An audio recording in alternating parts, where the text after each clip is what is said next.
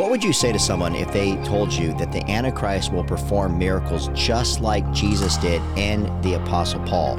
Would you agree with them or would you not?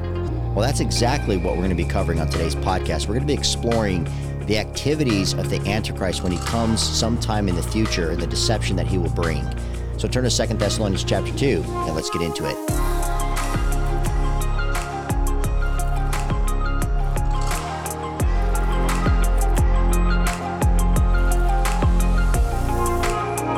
Well, hey there, my friends. Welcome to Stand Strong in the Word podcast. Blessed to be with you guys as always as we continue our study here in 2 Thessalonians chapter 2. I can't wait to dive into this as we have been, uncovering a lot of key things, who the Antichrist is going to be, to what degree will he rule and control the world. We talked about how the Antichrist will possess the son of lawlessness, the son of perdition. And now we're going to be exploring, as we looked at last podcast and podcast 210, today's 211, obviously, I can count, right? We're going to be seeing, the activity, but what we looked at last time is the restraining. And predominantly, when you look at that word restraining, kateko in Greek, it's to hold something back. In this case, it's actually both in the neuter and the masculine, which I believe in context of Scripture has to do with the Holy Spirit in the church combined with holding or pushing back the work of the Holy Spirit to come. And so that's the restraining. Now, the spirit of the Antichrist is upon us, okay, since the days of the early church. And so that was very important to understand as we looked at that. And then verse 7, we saw that the mystery of lawlessness is already at work again, enhancing that particular description of the Antichrist is not here embodied yet as ruler, but as we saw in 1 John chapter 2, 1 John chapter 2, we see in verses 18 through 19 that the Antichrist is coming. John had warned them back then, and he had described that there is this deception that continues to make its mark. And, obviously in that time period, there was Gnosticism, there was Eutychianism, there was Nestorianism. There was a lot of different movements that were coming about that was not believing and professing Jesus Christ as fully God and fully man. And that's important to understand, my friends, because all of that leads to when the Antichrist comes. He will be disseminating lies. He would be advancing false prophecies and teachings, and that's going to also be through the hands of the false prophet. And that we see the false trinity with Satan possessing and controlling the Antichrist, who is again a false Christ, a false Messiah, and the false prophet who leads people through deception in a spiritual way that is not the Holy Spirit. And so as we now go in, and then we again talking about the wrath of God, obviously that will come upon in his appearance. And again, there's going to be we saw last time, there's going to be no battling with Jesus. You're not going rounds with him. They're not going to be, hitting him, and attacking him and advancing against Jesus. That's not how it's going to work. Revelation 19, 20 through 21, he's going to throw the false prophet and the Antichrist in the lake of fire. The Battle of Armageddon, it's not going to be tit for tat. There's not going to be any advancement that the Antichrist is going to have with his military against the armies of heaven itself. Think about that. So that's where we left things off. And now as we pick things up in verses 9 through 11, we're going to be looking at the activity of the Antichrist. And so I want to read here in 2 Thessalonians chapter 2, 9 through 11.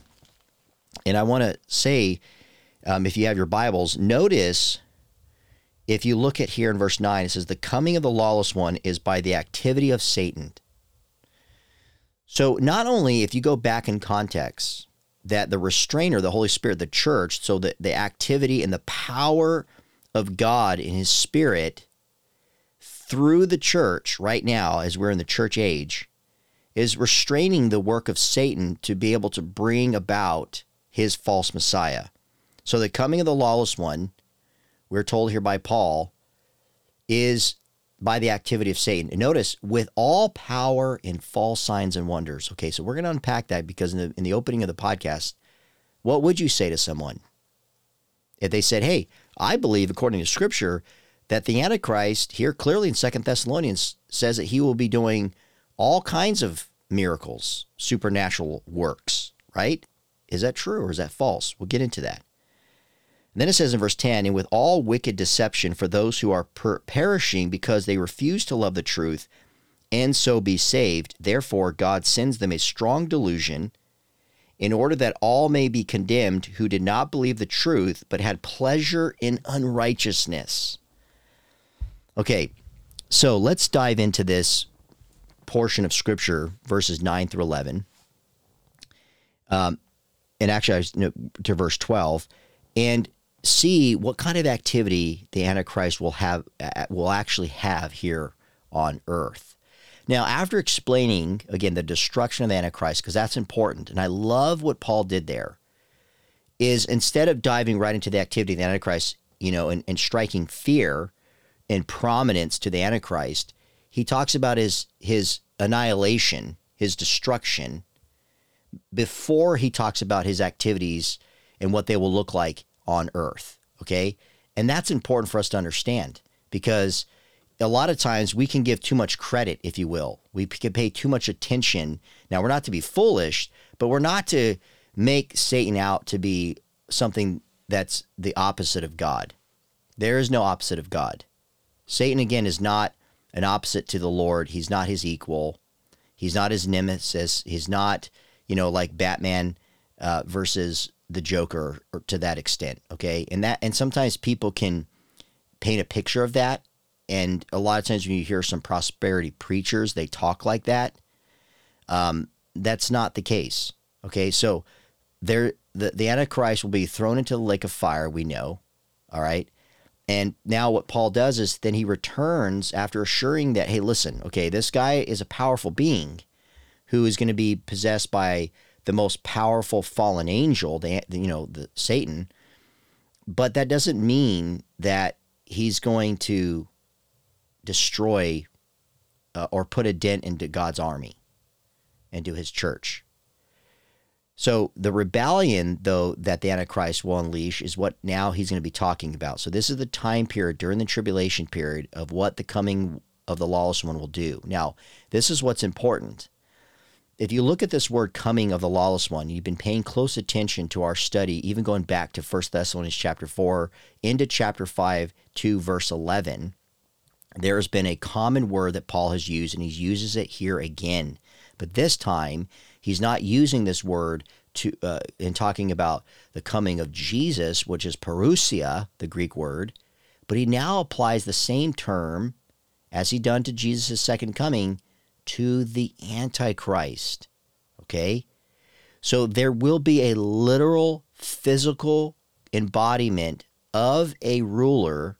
We don't know what his actual name will be, but he uses the coming of the lawless one, parousia, as he has done about Christ physically coming in his second coming one day. So this is future tense. Now notice this word he uses, the coming of the lawless one, is by the activity of Satan. So notice it is Satan who will usher this in, okay?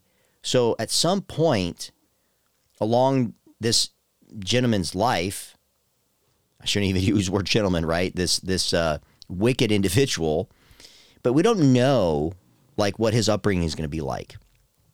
Somewhere in the rebuilt of the Roman Empire. Will he grow up religious? Maybe Catholic. Maybe he's an atheist. Maybe just a spiritualist. Maybe he is a, mystical individual or progressive mystical Christian. Whatever the case may be, we don't know. I do think, though, as we alluded to back into Daniel chapter 7, there is some language, obviously clearly applies, that he will be a spiritual individual, maybe a religious pluralist, but then he comes and declares himself God. So all other religions need to obviously heed his commands. And that was very common as we see throughout history, especially with Caesars and emperors and people like that to that level. So this activity is of Satan, and the word here in Greek means a function of energy or power. And that's specific. So it's not just like if you listed 5 different activities that they'll be doing, like when you go to a camp. So these are 5 activities that the camp's going to be providing, you pick and choose. It's more than that. There's a functionality that this individual known as the Antichrist, the son of perdition or the son of lawlessness, will have through the power of Satan. So it is all built around Satan. So at what point will this individual, give into the activities or the power or want to have the functionality that he will possess with Satan? What will that look like? Will he be a Satanist?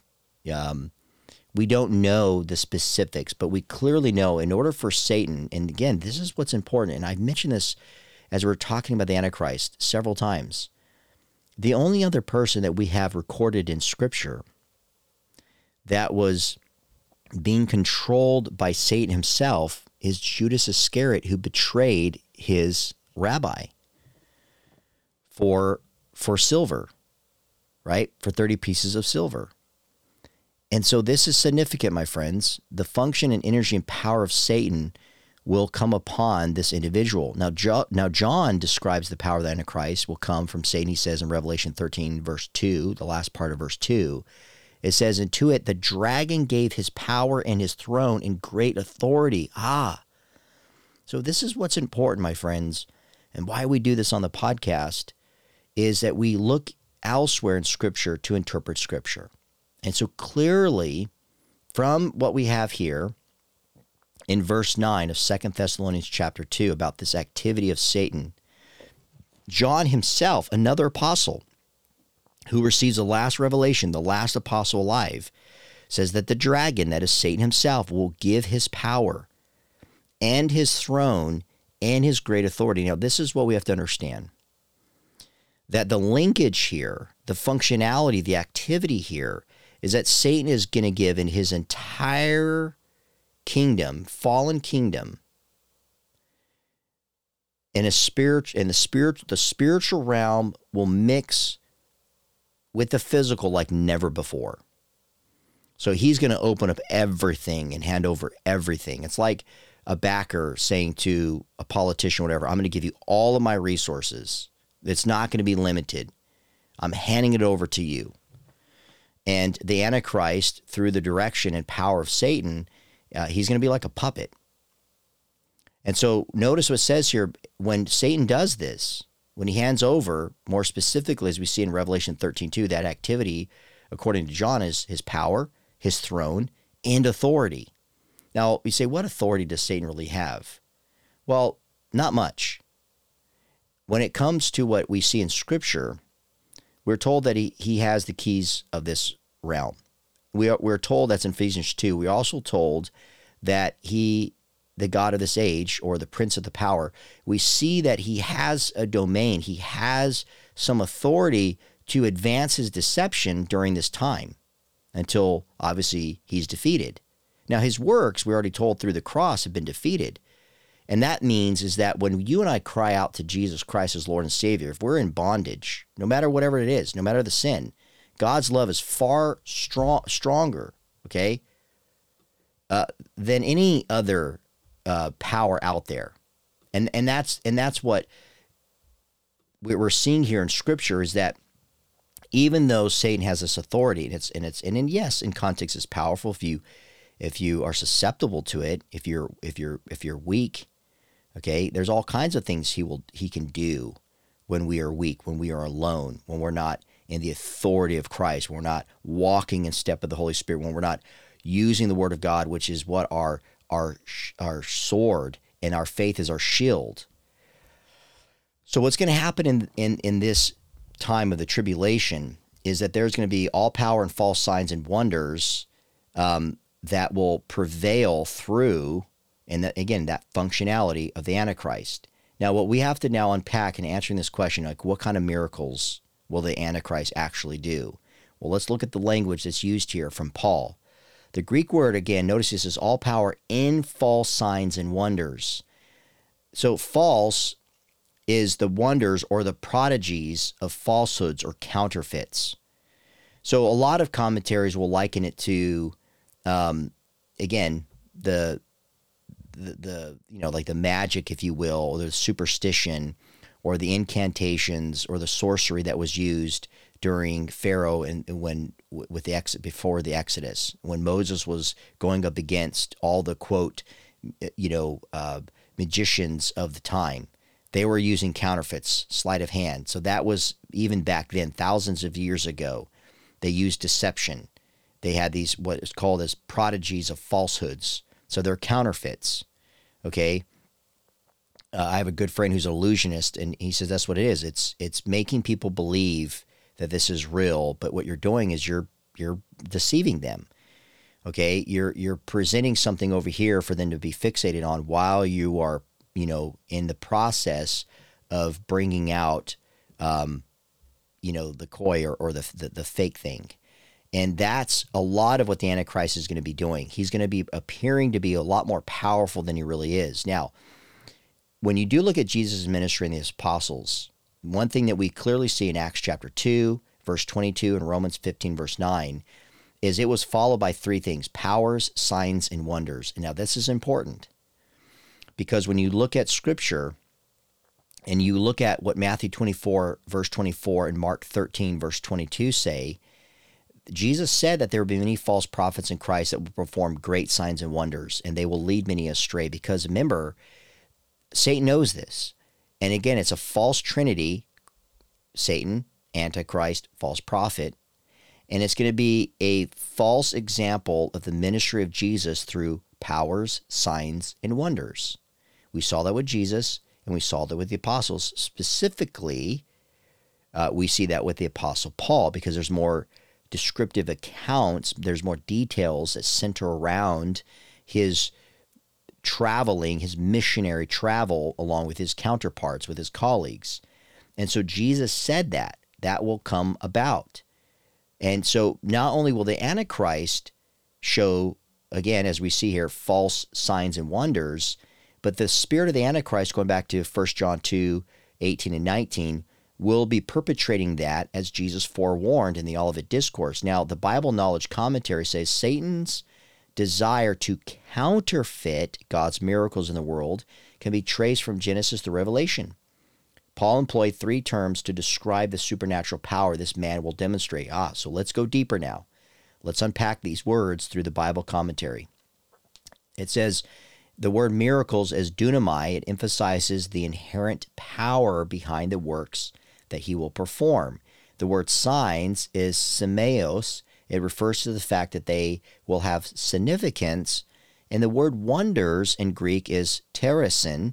It indicates the attitude of awe that will evoke when people behold them. The commentary continues to say, he will, in short, perform such powerful miracles that it will be evident to all that he has supernatural power, and people will stand in awe of him. One such miracle, and the people's awe, is mentioned in Revelation 13, 2 through 4, and Revelation 17, verse 8. Okay, now there's much debate, as I said, about to what degree will these miracles, signs, and wonders, will God allow Satan? Or how about this? Let me ask you this more specifically. Does Satan have the power? Because if it's through his activity, and he's giving over his powers, his authority, and his throne to the Antichrist, that he's meshing, with the physical realm. So whatever, when he's a one world dictator, it's going to be through the advancement, through the spiritual kingdom that Satan holds, and using that delusion, that deception to control the world, which again, that's the whole thing that Satan has always wanted, right? So does Satan have the ability and the power and the authority to give another person the ability to perform miracles? Number one, let me just say this: no, because Satan does not have that type of power. Satan cannot perform supernatural acts. Only God can. By definition, a miracle is a special act of God. Therefore, no one but God can perform miracles in his designed and ordered creation. Okay? Only God can perform miracles. Satan can do supernormal activities, but not supernatural wonders like raising people from the dead, creating new life. And of course, he cannot do miracles that overpower God's authority.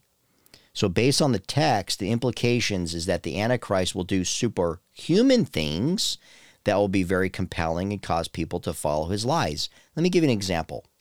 Okay. So levitation, I believe, because, hell opens loose and Satan hands over these abilities, for the most part, demons are unseen. Okay. And can you imagine when you've given yourself over to Satan and he possesses you, he controls you, right? Your thoughts, your actions, your deeds, everything. And he's levitating, or like it looks like he can fly, if you will. It's just angels picking him up. So for example, that's a super normal activity, but it's not a miracle. It's deception. It's seeming like this guy has the ability within himself, but he's being helped, if you will, by demons that we cannot see. Okay, so when you have, doors slamming and lights being turned on and a lot of weird activities like, there are ghosts around, those are demons that are able to flip a switch, if you will, and make it seem like it's, the dead calling out. Okay, and that's what they want you to believe, that we, one aspect that, because a lot of people do, which is unfortunate. I was watching a Netflix special a while ago, this documentary, and looking at, people who have lost loved ones, and they're in pursuit of trying to, keep the door of communication open with them, and that there is no hell or heaven, but they just reside among the dead, and you want to be at peace to communicate with them, but yet they're just, what they're doing is they're speaking to demons. So those are the kind of miracles, signs, and wonders that Satan's going to open up with all kinds of demons. So keep that in mind. And so these are not actual miracles. Yes, they derive great power, supernormal activities, because these magnificent, creatures at one point who are now fallen, right, still possess some powerful abilities, but they're all intended to bring deception. So that's the sad irony. Again, like anybody, is God has given you the ability for something and you use it for wrong. You use it because you're greedy, you're selfish. And so all of this is going to be a ploy to draw people in, to make them think that the Antichrist is this powerful being that is actually committing supernatural wonders to cause people to listen to him and to worship him. And yet, all the while, they're counterfeits. Because again, it's not God that is giving his power to perform these acts. He's permitting this to be done, but he is not the one who's orchestrating it. That is so important for us to understand. So the Antichrist will do superhuman things, but he will not do supernatural things. Only God can. Now notice at verse 10, and with all wicked deception for those who are perishing. So notice in context, this is another thing that's important as we see here in Scripture. If it said in the previous verse, with all power in false signs and wonders. Again, the Greek word for false, for wonders, and for signs is the prodigies of falsehoods. They're counterfeits. So in partnership with that, notice it says, and with all wicked deception for those who are perishing. So predominantly, the people who will be deceived are people who are already perishing. The word here is destruction. So again, if you look at Romans 1, 18 through 32, this is people who have suppressed the truth. This is people who have rejected the gospel of Jesus Christ. This is people that right now that you could think of just in our culture right now as I'm recording this. You think that we are in a place now where so many people are believing that you are assigned a sex at birth, but you at some point can determine your own gender. And that children, if they have any signs of gender dysphoria, within a matter of a one appointment or two with a doctor, they're given reversed hormone treatment. That's where we're at.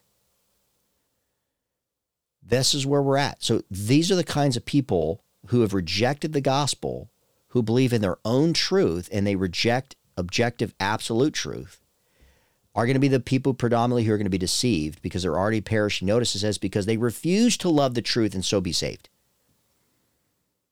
These aren't just gullible people, my friends. These aren't just ignorant people. These are flat out people who have defiantly and, again, willfully rejected Jesus and the truth. So everything the Antichrist does is to deceive the world, to mislead people, to actually think that he is divine. So a lot of people who've rejected the validity of Scripture and the evidence for the resurrection, they will fall prey and say, this is the one for us to follow. This is the one who will bring peace. He signed the treaty with Israel. He has performed these supernatural acts, which again, you guys, speaks to where we're at right now. A lot of people think that atheism is going to take over the world. No. What's going to eventually lead the world to a full-on, I think I would say a campaign of deception is going to be a person who's claiming to be God. So this theist worldview understanding is what Satan's going to use, not an atheistic one. Now remember, he'll use all those worldviews to pull people away from God. But ultimately, to bring on full deception, a campaign of full deception, he is going to use the Antichrist to declare himself God. Now, there are many times in the Old Testament where God handed people over to their lusts, their lies, and to their sins. And this is what we have to understand. And at this point in time, remember, God's wrath is upon the world. He has given them over to their lies, to their sins. Isaiah 29, 9 through 12 says, are you amazed and incredulous? Don't you believe it? Then go ahead and be blind. You are stupid, but not from wine. You stagger, but not from liquor. For the Lord has poured out on you a spirit of deep sleep. He has closed the eyes of your prophets and visionaries. All the future events in this vision are like a sealed book to them. When you give it to those who can read, they will say, we can't read it because it is sealed. When you give it to those who cannot read, they will say, we don't know how to read. Notice, that's even prophetic. It was applying to the time of Isaiah, 700 years plus removed before Christ came on scene, and it is still true to this day. The spirit of deep sleep will fall upon this generation, my friends. So the wicked deception will fall on those who are already perishing because they refuse to love the truth and so be saved. And notice verse 11, therefore God send them a strong delusion so that they may believe what is false. Verse 12, in order that all may be condemned who did not believe the truth, but had pleasure in unrighteousness. This is so descriptive. Then God will say, okay, here's a strong delusion. This is what you wanted. You rejected me. So again, there are consequences to your sins. You have free will and you have freely chosen to disobey me, to reject me. And they're going to believe more of the falsehood. When you talk to somebody and they're not using any reason, I mean, the conclusions they draw does not make sense. It's illogical. It's again, nonsensical. There's no point of arguing with them. And when I say arguing with them, not raising your voice and being hot-tempered, I'm just saying just having an open debate. There's no point because they're not using reason. Okay? And not only that, but notice they're condemned. They don't believe the truth. And they have pleasure in unrighteousness. All of that gives you an understanding as to why this strong delusion that God sends over to the world will get people to believe the Antichrist to be something that he's not. Now, there will be a working of error. And this is important because when you look at this language, this strong delusion, it's a working of error that will sweep across the globe. The Greek term for delusion is a plane. It's a wandering. Okay? So think of it as this group of people, again, we don't know the number, but let's just throw it out there, millions of people who will be wandering, looking for answers. And we also have to keep this in mind because, and I can even say this in my own life, that there are people that I love and I know love me, but are not followers of Jesus Christ. And yes, I would say that is possible, right? That you can have a love relationship with somebody that you could be fond of, that you can care deeply for, but are of the world. Now, at the end of the day, I do believe that they choose the error of their ways, then turning to the truth. Therefore, you can't really have a very deep, meaningful, long-lasting, enduring relationship, because ultimately they pleasure in their unrighteousness. And so they're wandering, they're lost. And when they have lost because of the rapture, when Christians have been taken out and the Antichrist comes on scene, he's like the best thing ever, and they fall for this, and he shows all these false signs and wonders, and people are like, oh my gosh, this is the answer. And my loved ones who I lost for whatever reason, it could be excuses where the Antichrist says, I used my power to eliminate these people because they were plaguing the world, they were destroying the world. They can use propaganda, and obviously I think that's going to be a part of it in his campaign as to what happened to the people who were raptured. But you also got to be sympathetic here, because could you imagine people who loved a follower of Jesus Christ, yet they rejected that message and didn't believe in it, but then that person suddenly is gone? Maybe it's in a marriage, maybe it's a parent, maybe it's a child or a son, whatever the case may be, but now they're gone. So I think a lot of people, I bring this up because a lot of people are going to be looking for a lot of answers.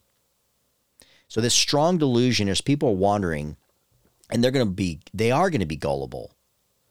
But we have to understand that it's not just gullibility. That's just like some stupid person, that hasn't ever read a book.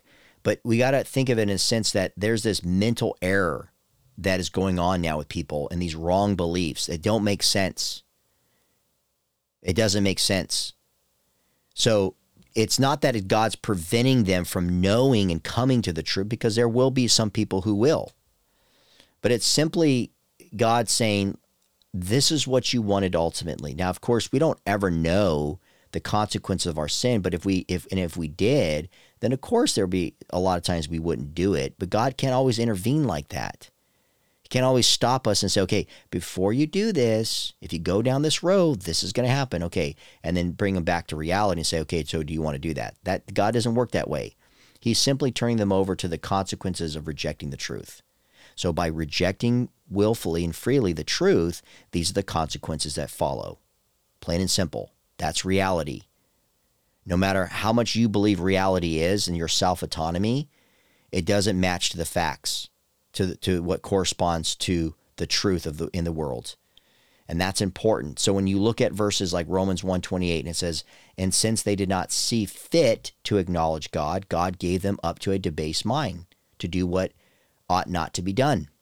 Romans 11:8, God gave them a spirit of stupor, eyes that would not see and ears that would not hear, down to this very day. It goes back to Isaiah 29.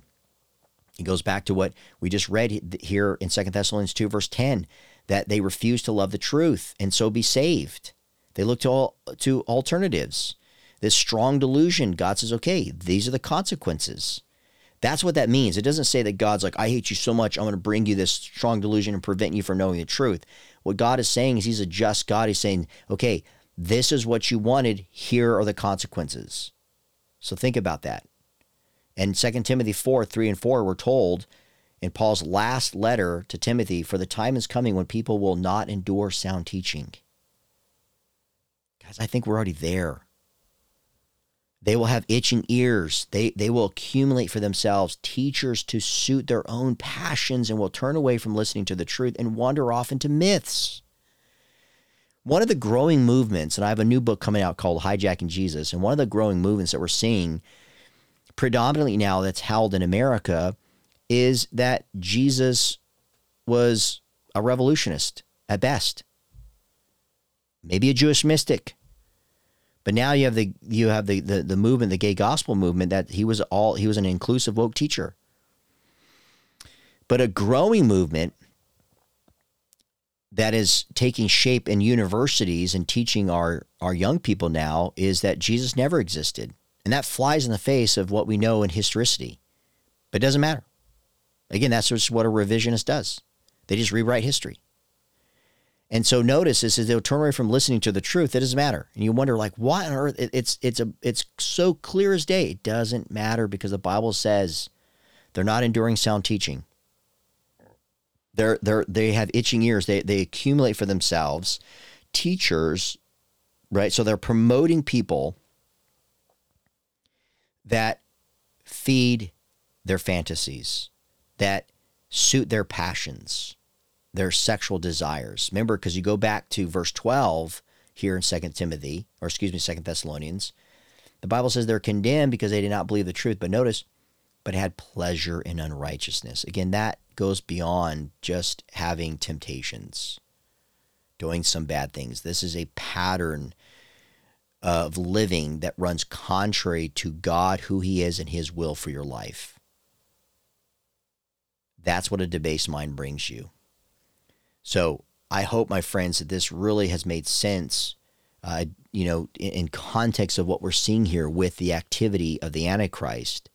Let us not be fooled into believing what kind of person he's going to be, performing things that are comparable to that of Jesus when he was here on earth and Paul the Apostle. Not at all.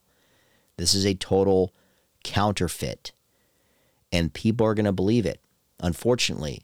And so before that happens, what are we called to do? Get grounded in God's word as you guys are listening to this podcast and teach other people. But as a follower of Jesus Christ, we're not looking for the Antichrist. We're looking up because we're waiting for the return of our Savior, Jesus Christ. Amen? So I pray that encourages you guys. Hey, before I get out of here, I just want to let you guys know, thank you guys for praying for this ministry. Thank you for some of the new donors that we have actually gained through this podcast. Many of you guys who have been listening for quite some time, who've been blessed by this podcast. I want you to know something. I'm not able to do this without the prayers and the financial support of men and women just like you. And every time, I was just telling this to my wife recently, every time I turn on this mic and record in the studio for this podcast, I'm always thankful. I'm always reminded of the generous supporters who make this possible. What a blessing. And this is what I love doing, teaching people the Word of God, and I'm able to do it because of your generous giving. So if you've never given to Stand Strong Ministries to help support this podcast and the other initiatives that we're doing, I'd encourage you to go to standstrongministries.org. You can click on the donate button. We have articles that are available on our website, books that I've written, plans that I've done with YouVersion. So if you have the YouVersion app, the Bible app, and you love it, check out some of the devotions that we offer there. There are several that I've written with other publishers and other people. I have one out there with my pastor, on suffering and persevering. So I pray that you find those as a resource. And you can also check out our other podcast, Challenging Conversations, where I interview, some deep Christian philosophers and theologians and pastors and writers on issues that are very controversial today that a lot of Christians run from. And I'm trying to embolden you guys and equip you guys to engage the culture for Christ. So also take advantage of that and leave us a review wherever you get this podcast. Will you do that? Will you guys make an effort to leave us a review? Because that helps build our audience, to get people to be grounded in God's word, just like you desire to be. So with that, I love you guys. Until next time, keep standing strong, my friends.